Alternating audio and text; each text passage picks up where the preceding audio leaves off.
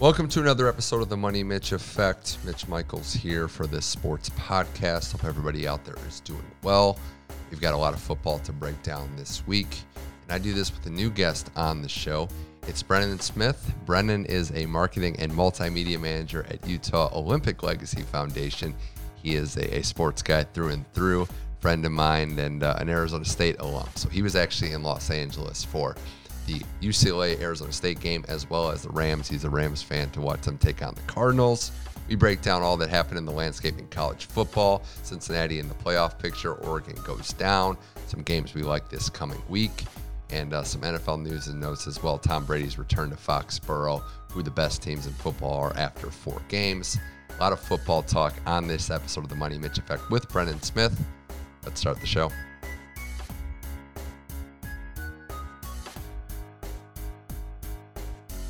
All right, now joining us on the Money Mitch Effect, first time on the show.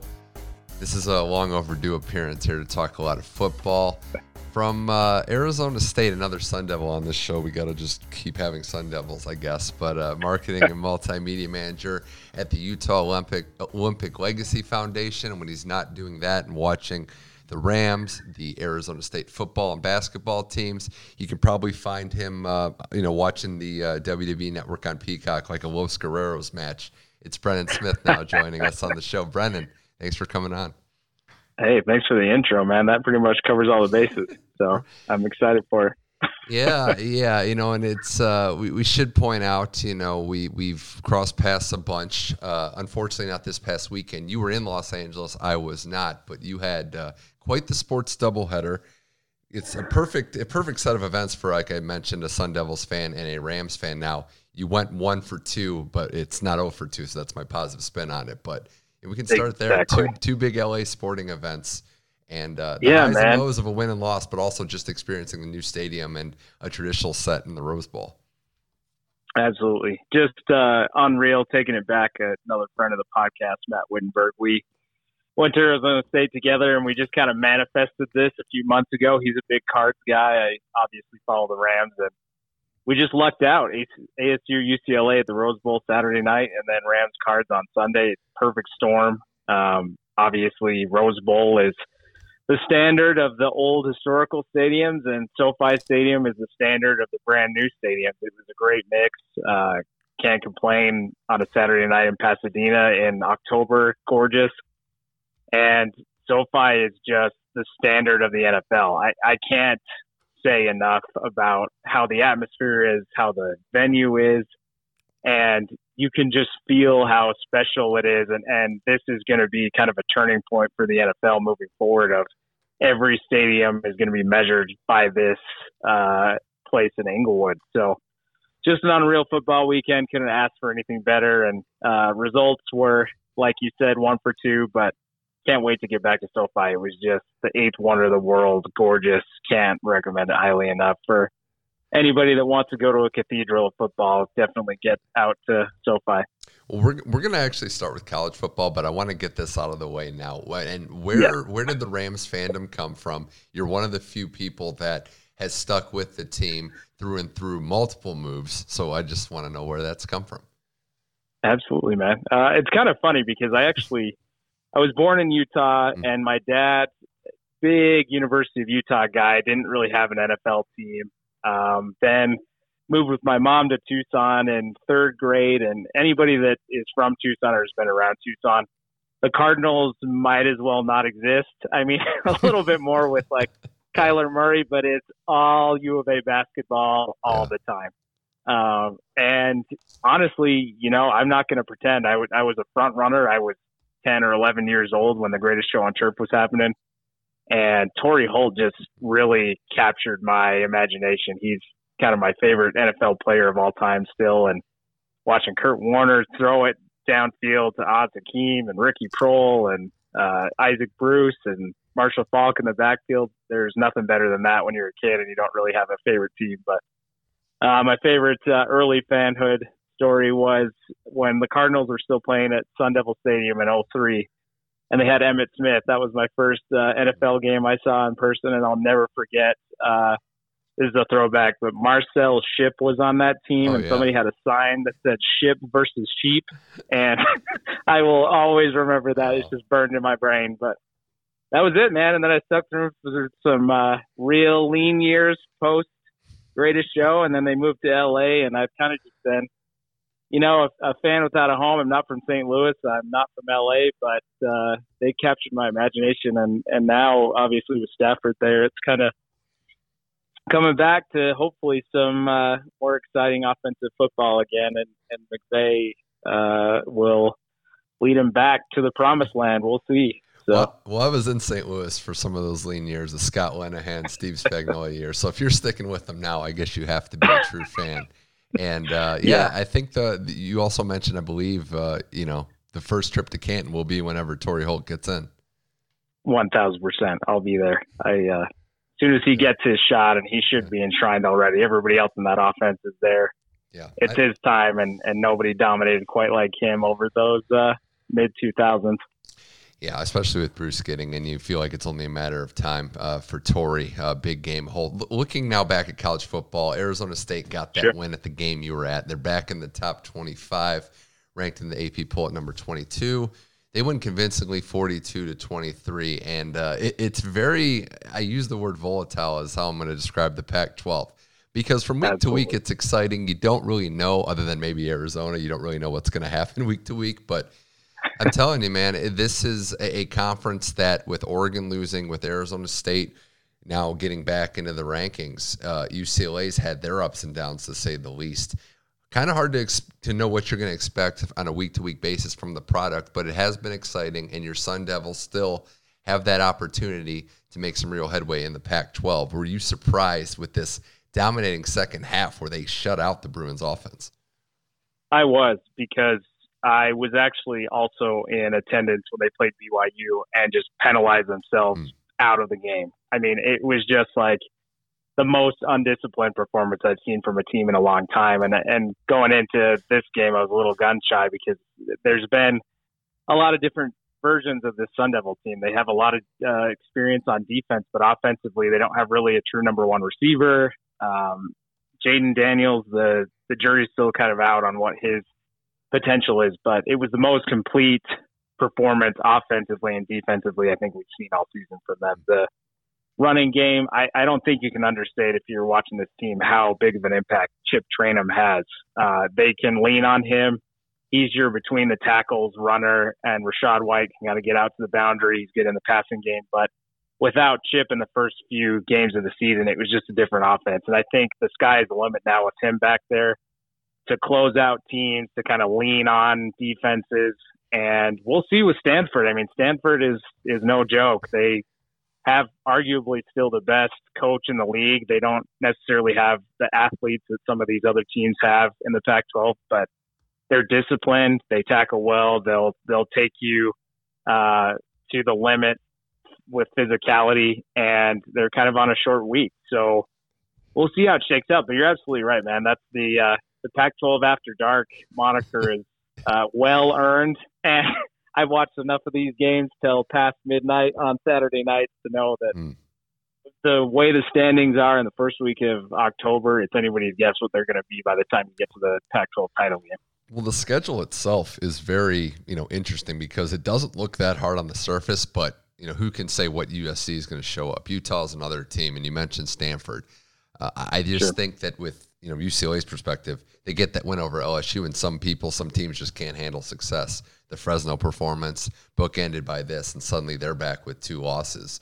This conference, I think, had the story of the week with Oregon going down to that Stanford team, right? And for whatever reason, I think you can kind of see it's human nature. You're going to get up for bigger games, but they came out flat against Stony Brook, and against Stanford, very flat in the first half, Brennan. Eventually it was just their defense letting them down. I was pretty flabbergasted by that. I came to expect the unexpected, but Oregon, with real playoff potential, blowing it the way they did completely for me. Yeah, and I think something that there's a common thread in this conference too, that if you're not watching it closely, and a lot of the country isn't, just because of they're out of playoff contention. They haven't been to the playoff in a few years, but there are so many games where you go into it with an Oregon has a CJ Verdell. They've got Thibodeau, who could be the number 1 overall pick. They've got kind of the sizzle, but the teams that have the stake, like the Stanfords, the Utahs, are beat the USCs. They beat the Oregons because there's some kind of magic that happens with the fundamentals where the flashier teams sometimes fall victim to getting a little too confident. And Oregon coming off Ohio State and they're destined for the playoff. They're going to dust the rest of the Pac-12 and then they fall to Stanford. That's not the first time this is going to happen, and it's not going to be the last. And don't look now, but Oregon State is finally out of the basement and is a legitimate challenger to Oregon. So Oregon obviously can right the ship. They have plenty of room to go. They have that win over Ohio State. So if they're in the pack, they're in the playoff conversation. That won't surprise anybody at the end of the season. But it is interesting that it feels like there's more stumbling blocks, and the way this conference cannibalizes it more than anybody else keeps it intriguing, but it's a little tough when you just want your team to win out and have a shot at the playoffs. So we'll see, man. It's exciting, though. Yeah, this is kind of a good segue, Brendan Smith here on the Money Mitch Effect, to discuss where we are with the rankings, the standings, and just teams that, are open to the playoff perspective and the playoff opportunity. The big winner this past weekend by far was Cincinnati, because they get that win over Notre Dame. They go to the Big House and win they go to Notre Dame's field, I should say, and win in a game that was pretty ugly for part of it. Notre Dame's quarterback play was just not good enough, but Cincinnati's at number 5. They got the Oregon loss. Iowa, Penn State above them are going to play each other. The rest of the playoff rankings with Alabama and Georgia just seem to be so far in front of everybody else. But Brennan, the Cincinnati Bearcats have everything they want. Like, you could not script a better first 4 weeks of the season for them. They're number 5. Exactly. They've got their big wins, and the playoff door is going to be wide open. I think the rest of the season, should they win out, obviously, but it's going to be hard to keep them out this year if they go undefeated. 100%. And I think you hit it on the head that there's been so many of these seasons of the playoffs so far that there is always a reason to keep out that group of 5 team. And just the way things are shaking out, that Alabama and Georgia are clearly on an upper tier and they're headed for a collision in the SEC title game. But Cincinnati has just the absolute clearest door and path to that 3rd or 4th spot. And it's interesting because they have that win over Notre Dame, and you look around and BYU is kind of knocking around the fringes as well. I mean, they still have Pac-12, like they're just exactly right. Number 1 in the Pac-12 South. Yeah. They still have USC coming up. They've got Boise State this weekend, and the Broncos are kind of down, but they still play Baylor. And if this is the year to have a group of 5 team or an independent team, that door might be open to that 4 spot more than it's ever been. I mean, I still think Penn State is probably in at 3. Iowa's defense has obviously been really good, but you're absolutely right. I mean, if the Bearcats are going to make a play for a spot, it's going to be this year, because Oklahoma's kind of fool's gold. Ohio State, they'll probably pick up another loss. Michigan, sort of the same. The Big Ten upper class is pretty tough and is going to beat up on each other. So if we're looking at one of those 2 teams, I think Cincinnati and BYU might be knocking on the door when we look back at how the season's played out for that 4 spot. Yeah, BYU, just to kind of talk about them, I think they would need, unfortunately the way it is, they probably need a little more help sitting at 10. Right. It's very possible for them, Cincinnati in the driver's seat there. I'm only looking, and I know it's so early and we shouldn't even really be doing this, but just speculating how this could go. If Cincinnati goes undefeated, there's essentially only like one real scenario where I'd see them getting kept out. Because I agree, Alabama, Georgia, if they keep going on that collision course for the SEC undefeated, I think they're both in. I mean, how could you keep them both out if they just – you can't even move the ball on Georgia. It's insane. It's insane. I mean, that defense is just stifling top 10 teams. So Bama and Georgia for sure look like they're in. I think you'd have that Big Ten spot for – an undefeated if it's Iowa or Penn State, or more than likely that 1-loss team, whoever that is. The only other scenario would be if Oklahoma somehow in a Big 12 conference runs the table. And I agree with you. I don't see that happening either. So I think there really might not be much of a debate if Cincinnati goes undefeated. The only thing would be if it's a 1-loss Pac-12 champion or a 1-loss Big 10 champion, would you dare keep Cincinnati undefeated out for one of those teams. Then you might have to ruffle some feathers there and make a tough decision. Right. And I think the difference is that Notre Dame game. I mean, I think Notre Dame's going to pick up enough wins this year that Cincinnati, there's just not a good enough reason to keep them out. I'm a Pac-12 guy, and I think if Oregon kind of rolls from here, it'll be tough between those two. But it's just kind of set up perfectly for them to slide into that 4 spot, and it's going to take a lot to keep them out. I mean, and if Oregon starts blowing teams out by 30, but I'm not under any illusions. I think even if ASU wins out, they're destined for the Rose Bowl, not destined for the playoff. That's just how the perception of this conference is right now. And the new commissioner might be changing some minds, and we'll see how the next few years play out with the new TV deal coming up and everything else. But I like I said, the window's wide open for them, and as long as they don't slip up, I don't see a reason you can keep them out. Yeah, I mean, I think if any of these Pac-12 schools like Oregon or Arizona State finish strong, we're so far away that we might not even remember. You know, Ohio State finishes strong, and that Oregon game is a distant memory. Notice that we didn't say any ACC teams either, with Clemson out of the mix. Like, that conference is already shut out. Apologies to Wake Forest, but I don't really see them going undefeated. So, it's going to be an interesting year. And the other note on the rankings too is not just those teams at the top, but how about all the non-Power 5s that are either ranked or getting some buzz? Coastal Carolina is ranked 15th, and then the third highest ranked non-Power 5. It's amazing. It's the level has shifted a little bit, and I do think that how crazy the season was last year, when BYU and when Coastal Carolina were one of the only two teams that played like a full schedule, and they played each other in that game that like captured everybody's imagination. The pandemic wasn't advantageous in a lot of ways, and it obviously was difficult in a lot of ways. But I do think those teams had a chance to showcase themselves when other teams were they had to take games off because of positive tests or their season started later. But those independent teams and those group of 5 teams had a bigger profile. And I do think that's resonating into this season. Obviously, it was the right time with the right rosters, but you can see with Coastal Carolina, I mean, they have like a 5'5" center who's just like an absolute unit. But they are rolling right now. And it's elevating the rest of the group of 5 when we're talking about how conferences are going to be reshuffled with the SEC changing and the Big 12 changing. There's a little bit more room for that middle and lower class. I think this season in particular with Clemson down, Oklahoma shaky than there has been in the last 5 years. Yeah, we also learned you don't need 20 years to schedule out a actual matchup. You can just figure it out. So, no, I think we learned a lot last year, and some of these teams took advantage of the opportunity. Let's look at some games this week, and I'm going to also put out some spreads as well in context with this. One that stood out to me for two programs really going in different directions, Brennan. Kentucky hosts LSU. Kentucky knocked off Florida for the first time at home in like 30 years.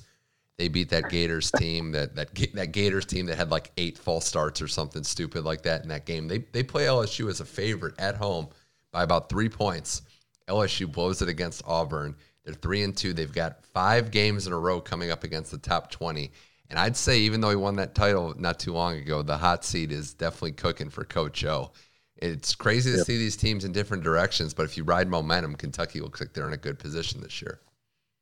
Absolutely. And it's that run game. They're really putting it down on the ground, and they had that huge goal line stand. It's just a tough team, and that's where in the SEC you're going to break ground. I mean, LSU, obviously, it seems like they kind of traded their soul to the devil for that title game, and Coach O is kind of on shaky ground.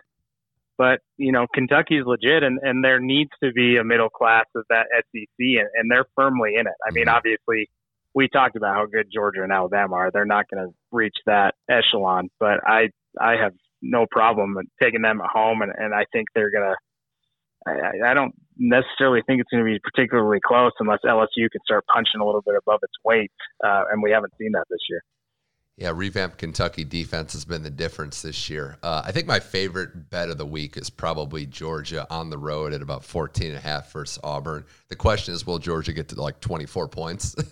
Because I'm all for the Bo Nix experience, Brennan, but this does not have this. I have a funny feeling about this one. I don't have a good feeling about this one, I should say, because this is not what you want to have a freestyle type quarterback going against a team of literal dogs.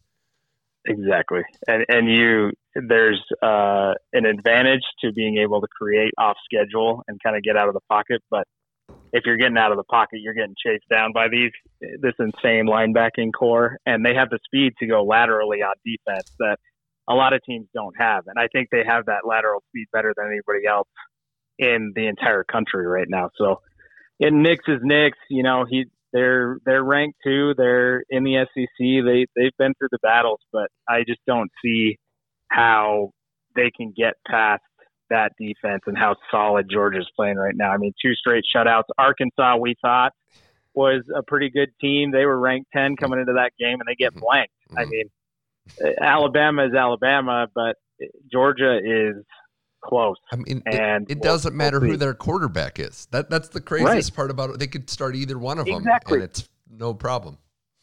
Right, and that's the other flip side. They're putting up points too. It's not just the defense. The offense is playing well, and again, Alabama is the standard, but I wouldn't be surprised at all if they kind of take it to Auburn a little bit and keep them under wraps.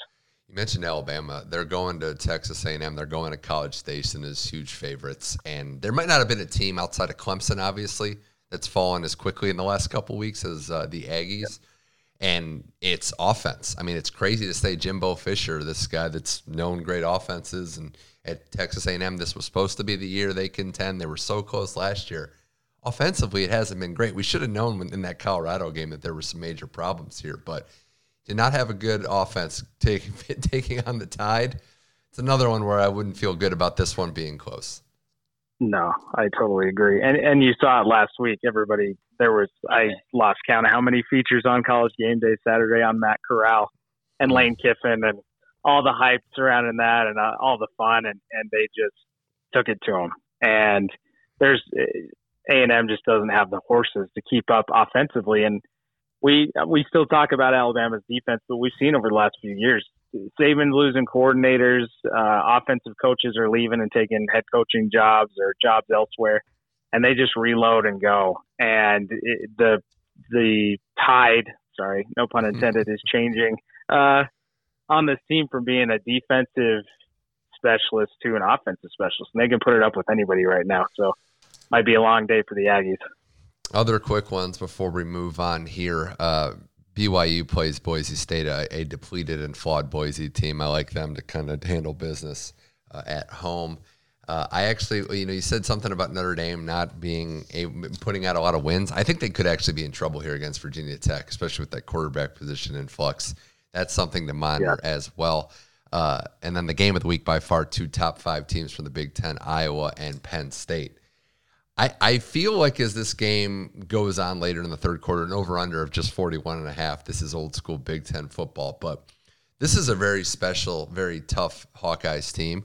And, Brennan, my big concern with Penn State is that Auburn win doesn't quite look as good as it has based on what Auburn's been able to do the last couple of weeks. I know they beat LSU last week, but I'm still not sold on Penn State being fully back from a horrendous season the year before. So I'll go with old and steady in Iowa in this one, which should be a classic. Absolutely. Yeah, you said it. We're going to get old school Big Ten football. And 41, we might be going for the under for that. We could be looking at a 10-10 game going late into the third. Both these defenses are solid, and I think the difference is Penn State has just a little bit more at quarterback, and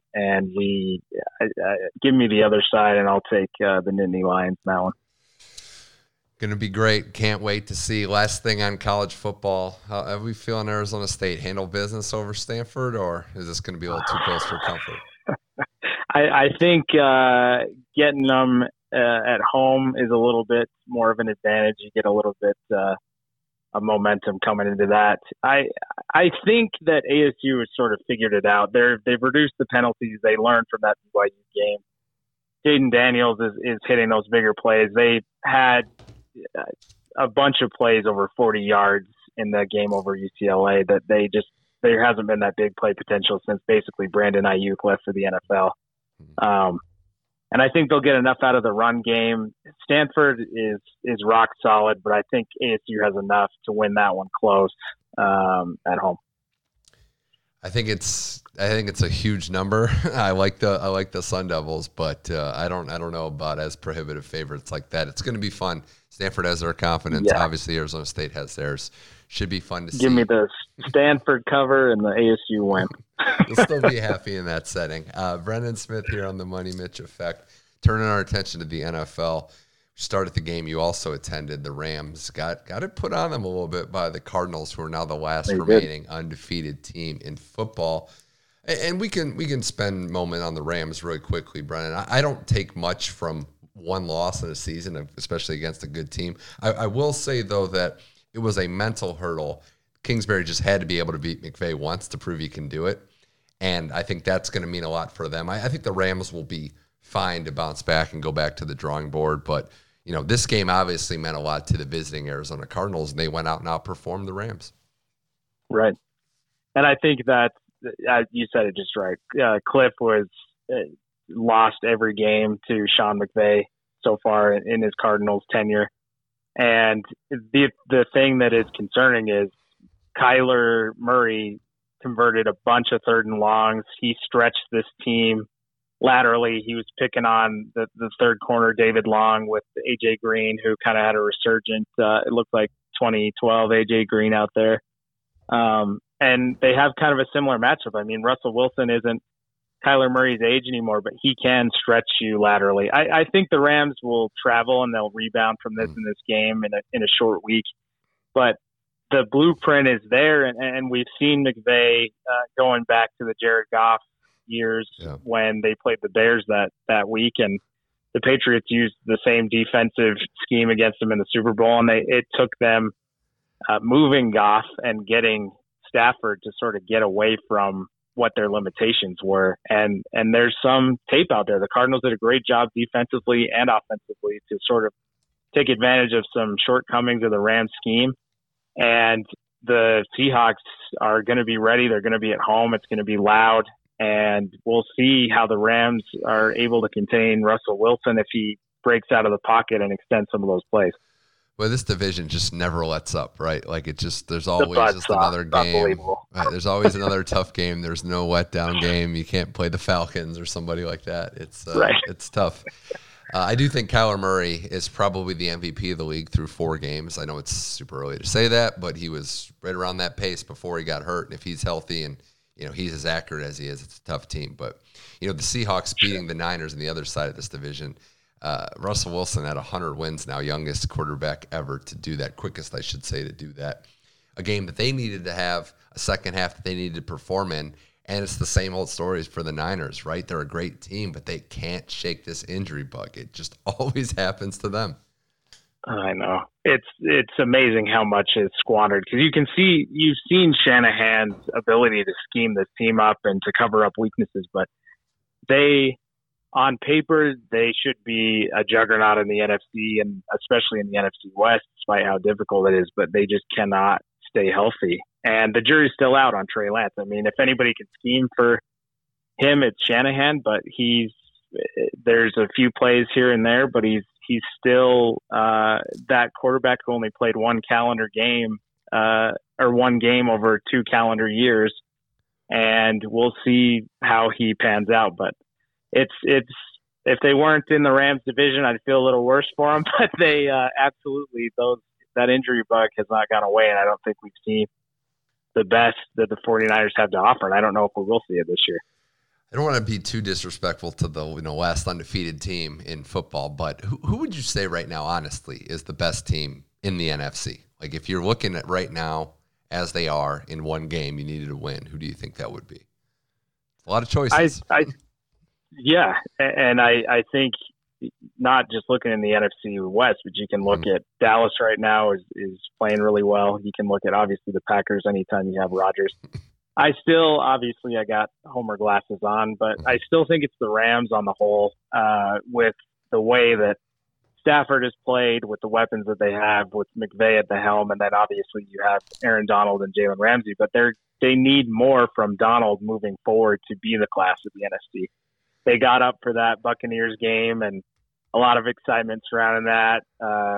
SoFi, Tom Brady's coming in, celebrities are out, but this team has to do some soul searching and figure it out. I would say on paper right now they're still the best, but the Cardinals are hitting their stride at the right time, and they found a lot of balance on offense with Rondale Moore in the slot instead of Larry Fitzgerald.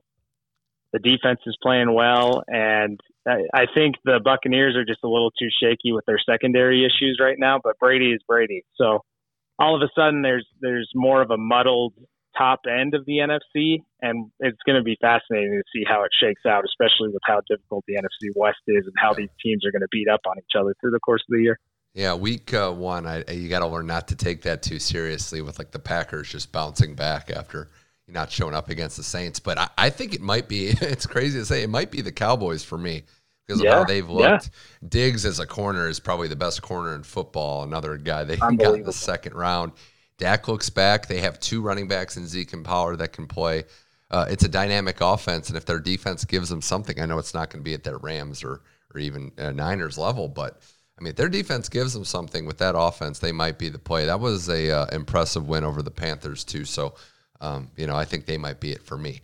Brennan, I do have to ask you, looking at obviously the story of the NFL, if anything surprised you about Brady's comeback and how that game went in New England. I would say no, based on when I saw how it was raining, because that's when I threw all the expectations for this shootout points production game out the window. I wasn't too surprised that it came down to a field goal or a missed field goal rather, but were you surprised by anything you saw in Foxborough for Tom Brady's return?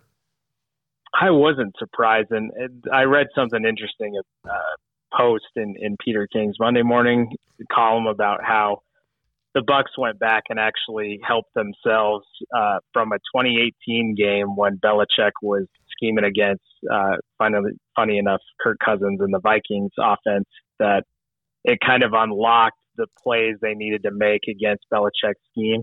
But he's done this to quarterbacks for decades. And with the rain and just how much emotion there is in coming into that return, either you're going to get booed or cheered, and you're thinking about every scenario coming in. I'm not surprised it was low scoring. I am a little surprised about how well Mac Jones played in that game. I think all the pressure was obviously on Brady, but there is some pressure of being the next guy and the guy that's under center for the Patriots with Belichick against the golden son that comes back to play against your team. So I'm not surprised it was low scoring, but I am. It was amazing to watch the chess match between those two, because Belichick's been thinking about how to frustrate him from the second he suited up for the Buccaneers. Yeah, the emotion is just hard to shake in an event like this, and you had a feeling that Brady wouldn't be completely on his game. He played well. There was points left on the table. The decision to kick that field goal at the end, you could question it. It hit the uprights. It wasn't like it was totally egregious. But no, I mean, I think that was something special to see as well. And Mac Jones, it was finally we had a good weekend for rookie NFL quarterbacks. Wilson gets his first win. Fields looks great in a win. Trey Lance had kind of got thrown in there, was okay, but Mac Jones playing well. So finally, the rookies showing out, proving that the league's tough, but they can still do some stuff. Yeah, and don't forget about Trevor Lawrence. He didn't make a lot of mistakes, and obviously the Jaguars are, who knows what this turmoil with Urban Meyer is going to lead to, but he didn't make a lot of mistakes. He looked kind of like the Trevor Lawrence we expected, that was anointed from the time he was a freshman at Clemson, and their arrow's pointing up, at least for his potential. He just got outdueled by Joe Burrow on Thursday night. So, I think some of those guys have better situations and brighter futures than others, but it was good to see that next generation take a step. Yeah, he was the responsible one in Jacksonville for sure. Was Trevor Lawrence. couple other things before we wrap this up and look ahead to some games here. My Browns win 14-7. It was a good defensive performance. There's highs and lows to be expected. The highs being, this is the best, the most confident I've ever felt about a defense in my Browns tenure, how dominant they played. But, Brendan, we know where the negatives are going. Baker Mayfield did not have a good game. He, for whatever reason, cannot connect with Odell Beckham Jr. It's kind of insane how his performance goes down when he's out there. There are rumblings and rumors that he might not be at perfect health, if which is true, then he should not be playing. I mean, it's you've got long-term goals. He shouldn't be out there, but he's going to have to step up. I love that he took accountability, but they're going to need more from him if they want to really contend. They're about to hit their toughest part of the schedule starting this week with the Chargers, and there's no other way to say it. Baker just has to play better. Absolutely. And, good luck with the get-right game on the road against the Chargers from what we saw on Monday night. Staley is scheming up that defense. Derwin James finally looks healthy. Well, you have and you look at the offense. It's just like they're gonna bring the heat. It's going to be tough for Baker out there. And 14 points is not going to cut it against Justin Herbert. And I'm just wondering, you've been here before, right? I'm wondering if Baker Mayfield is the guy or if he is a guy, a journeyman game manager, if you will, that's guided by, a great play caller, an innovative young play caller. That might sound familiar to a Rams fan from a couple years ago. It absolutely sounds familiar. And I don't want to get too much into a philosophical conversation on this, but it's sort of the same debate going into the draft with the Broncos and taking a corner versus taking a shot at Fields. I don't understand how in the 2021 NFL you're not just taking as many darts as you can throw at quarterback. It's the absolute most important part of this team. And I know there's something to be said for some guys you can push with competition, others you can't. And there's so much of this position that relies on mentality and attitude and intangibles. But Baker, this is kind of a make or break season for him because this Browns team, we saw it with the Bears a couple of years ago. They've got a great defense. They've got everything, the table's set, the steak is there, but the sauce isn't with a quarterback. And that defense got old, and the Bears are kind of in a place where they reloaded at rookie quarterback, but it might be too late. And Cleveland doesn't want to find that out. And you're absolutely right. They got the Chargers, Cardinals, Broncos, Steelers, Bengals, and then Patriots. You're going to learn a lot about Baker Mayfield in the next few weeks. And as much as we've all wished in the fantasy community and in the football community for him to throw it to Odell Beckham Jr., now's the time to do it because you need a little bit more big plays out of that offense. You certainly do. We'll see how his health goes forward and how he looks in these games. But this is make or break for a guy that's playing for that next contract, too. A lot of expectations on him for understandable reasons. The last thing I have on this week, Brennan, is just what happened. I don't know if you saw or if you have an opinion on this, but did you catch the end of that Ravens-Broncos game? I did. Yeah, I've seen it parsed out a little bit. I want to preface it, and I'll just give you my thoughts on the whole thing. Obviously, okay. I'm more new school in this. Like, just stop them if you have a problem with that Vic Fangio and them running the ball in that situation. But I do want to bring up one thing as someone that's been a fan of a team that plays the Ravens twice a year and has nothing but respect for John Harbaugh as a coach. They complain about everything that's even similar to this. So I'm just hoping he's seen the light and that's going to stop happening. Because if the shoe was on the other foot, I've seen it. He would not be happy in his media post-game press conferences. Yeah, 100%.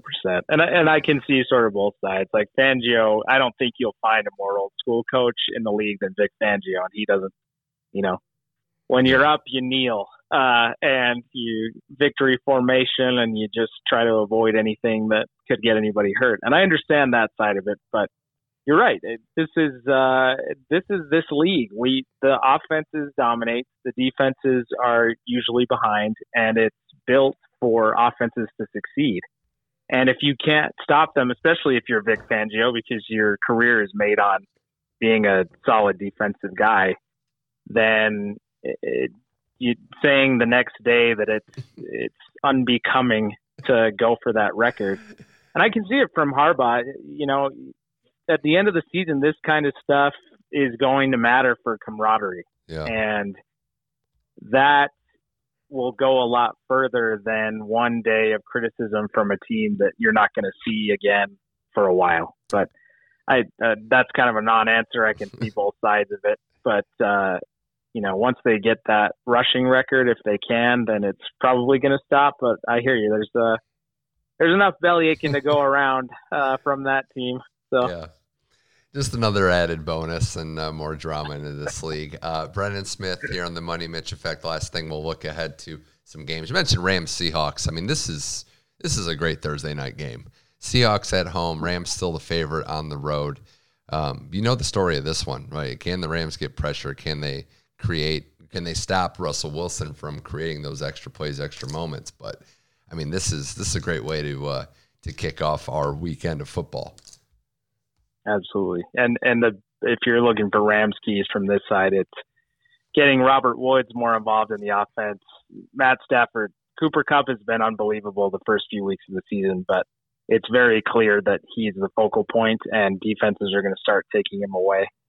And this offense needs a little bit more balance between Tyler Higbee, the tight end, and Robert Woods on the outside. And again, not to call Aaron Donald out, because Aaron Donald is arguably already a top 5 defensive player of all time, but the first few weeks of the season, he's been a little quiet. And usually he gets right against Russell Wilson. He's had some great games against Russell Wilson on the interior of that Seahawks offensive line. So if there's a time for him to pick it up and get a couple of sacks, this is the time to do it. And on the flip side, the Seahawks haven't really gotten a lot out of Chris Carson. And this could be the game where they are able to do that. The Cardinals carved up the Rams defense on the ground for over 200 yards. And the Seahawks are going to need a little bit more balance offensively, especially with Jalen Ramsey probably shadowing DK Metcalf, to get Carson rolling a little bit and lean on him to get some offensive production. You stumped me there for a second, because I don't want to push back on Donald top 5 ever already. I think he'll get there. I don't know if he's there yet, but I don't have my list in front of me, so I'm going to have to stand down for that right now. But I get it. I get it. He truly is incredible. Have to have me on in the off season, and we can have a little debate. I need my spreadsheet out here. Browns Chargers might be the premier game in that second window, 4:00 on the East Coast. And I know I mentioned the other side of the ball, but I really think it's going to come down to Herbert versus that revamped Browns defense. Herbert's been incredible, Absolutely. Not throwing any picks. We'll see what happens there. And then, of course, the primetime game. I mean, it doesn't get better than Bills Chiefs at Arrowhead at night. This is a big opportunity. The Bills got lambasted there in the AFC Championship game a year ago. The loss week 1 of the Steelers. They're 3-1, 3-game winning streak since. The Chiefs' offense looks great, Brennan. Their defense looks terrible. So Mahomes will have to be incredible. He probably will. Expect points in this one. Absolutely. And we've seen a lot more balance from the Bills, which has been good. Singletary is kind of picking up some production. And the big indictment of this offense last year was it was the Allen show all the time, and running the ball, passing the ball. And there's a little bit less pressure on him to produce.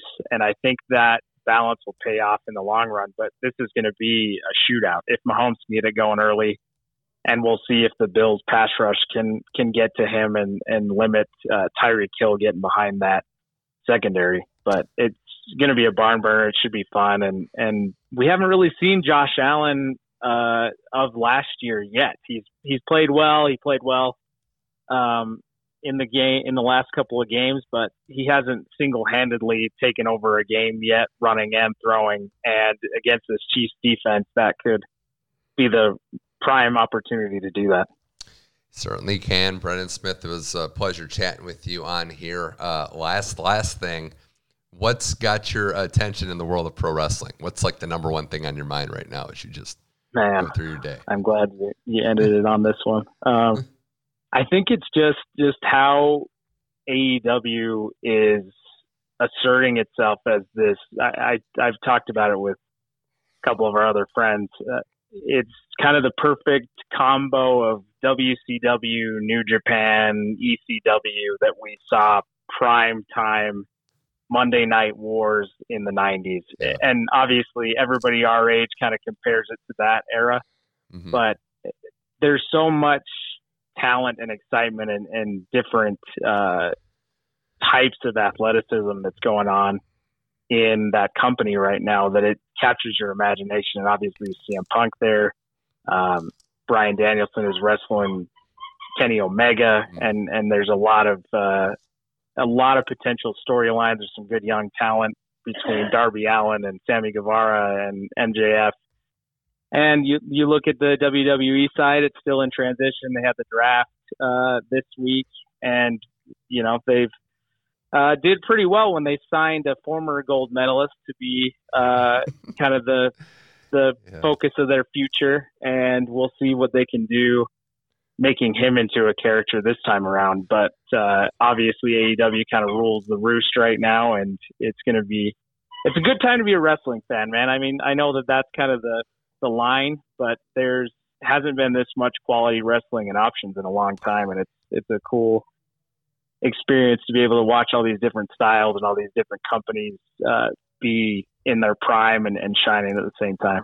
It is. It certainly is. There's so much talent. I would just say that for me, I mean, I don't have the bandwidth, the youth would say, to watch just all these programs of these full shows. So I'm a big, YouTube, WWE Network, watcher of individual matches, individual storylines, and promos, and it's been great. There's a lot to Absolutely. like, and I think it's only going to continue to get better, especially as you mentioned, the younger talent. Brennan Smith, appreciate you coming on. Thanks for joining the Money Mitch Effect. We'll get you back on as a reoccurring guest soon, but enjoyed talking football and wrestling with you. It was a blast. Thanks, Mitch. Appreciate it.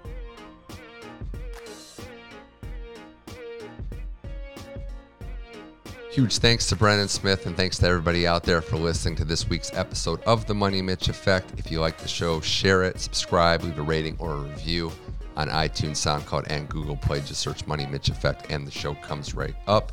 You can also follow me on Twitter, MoneyMitchM21, and check out the Money Mitch Effect Facebook page for original content as well. Next week, we'll have more football talk. We'll also have a lot of other sports going on. The baseball playoffs starting tonight, starting this week, I should say, as well as a lot of hockey talk. The NHL is back. It's on ESPN and TNT. Got to break down my favorite sport in the whole world. I mean, I like all the other sports, but I'm a hockey lifer. You know me. That was it for the Money Mitch Effect. Thanks again to Brennan Smith. My name is Mitch Michaels. Until next time, keep enjoying sports.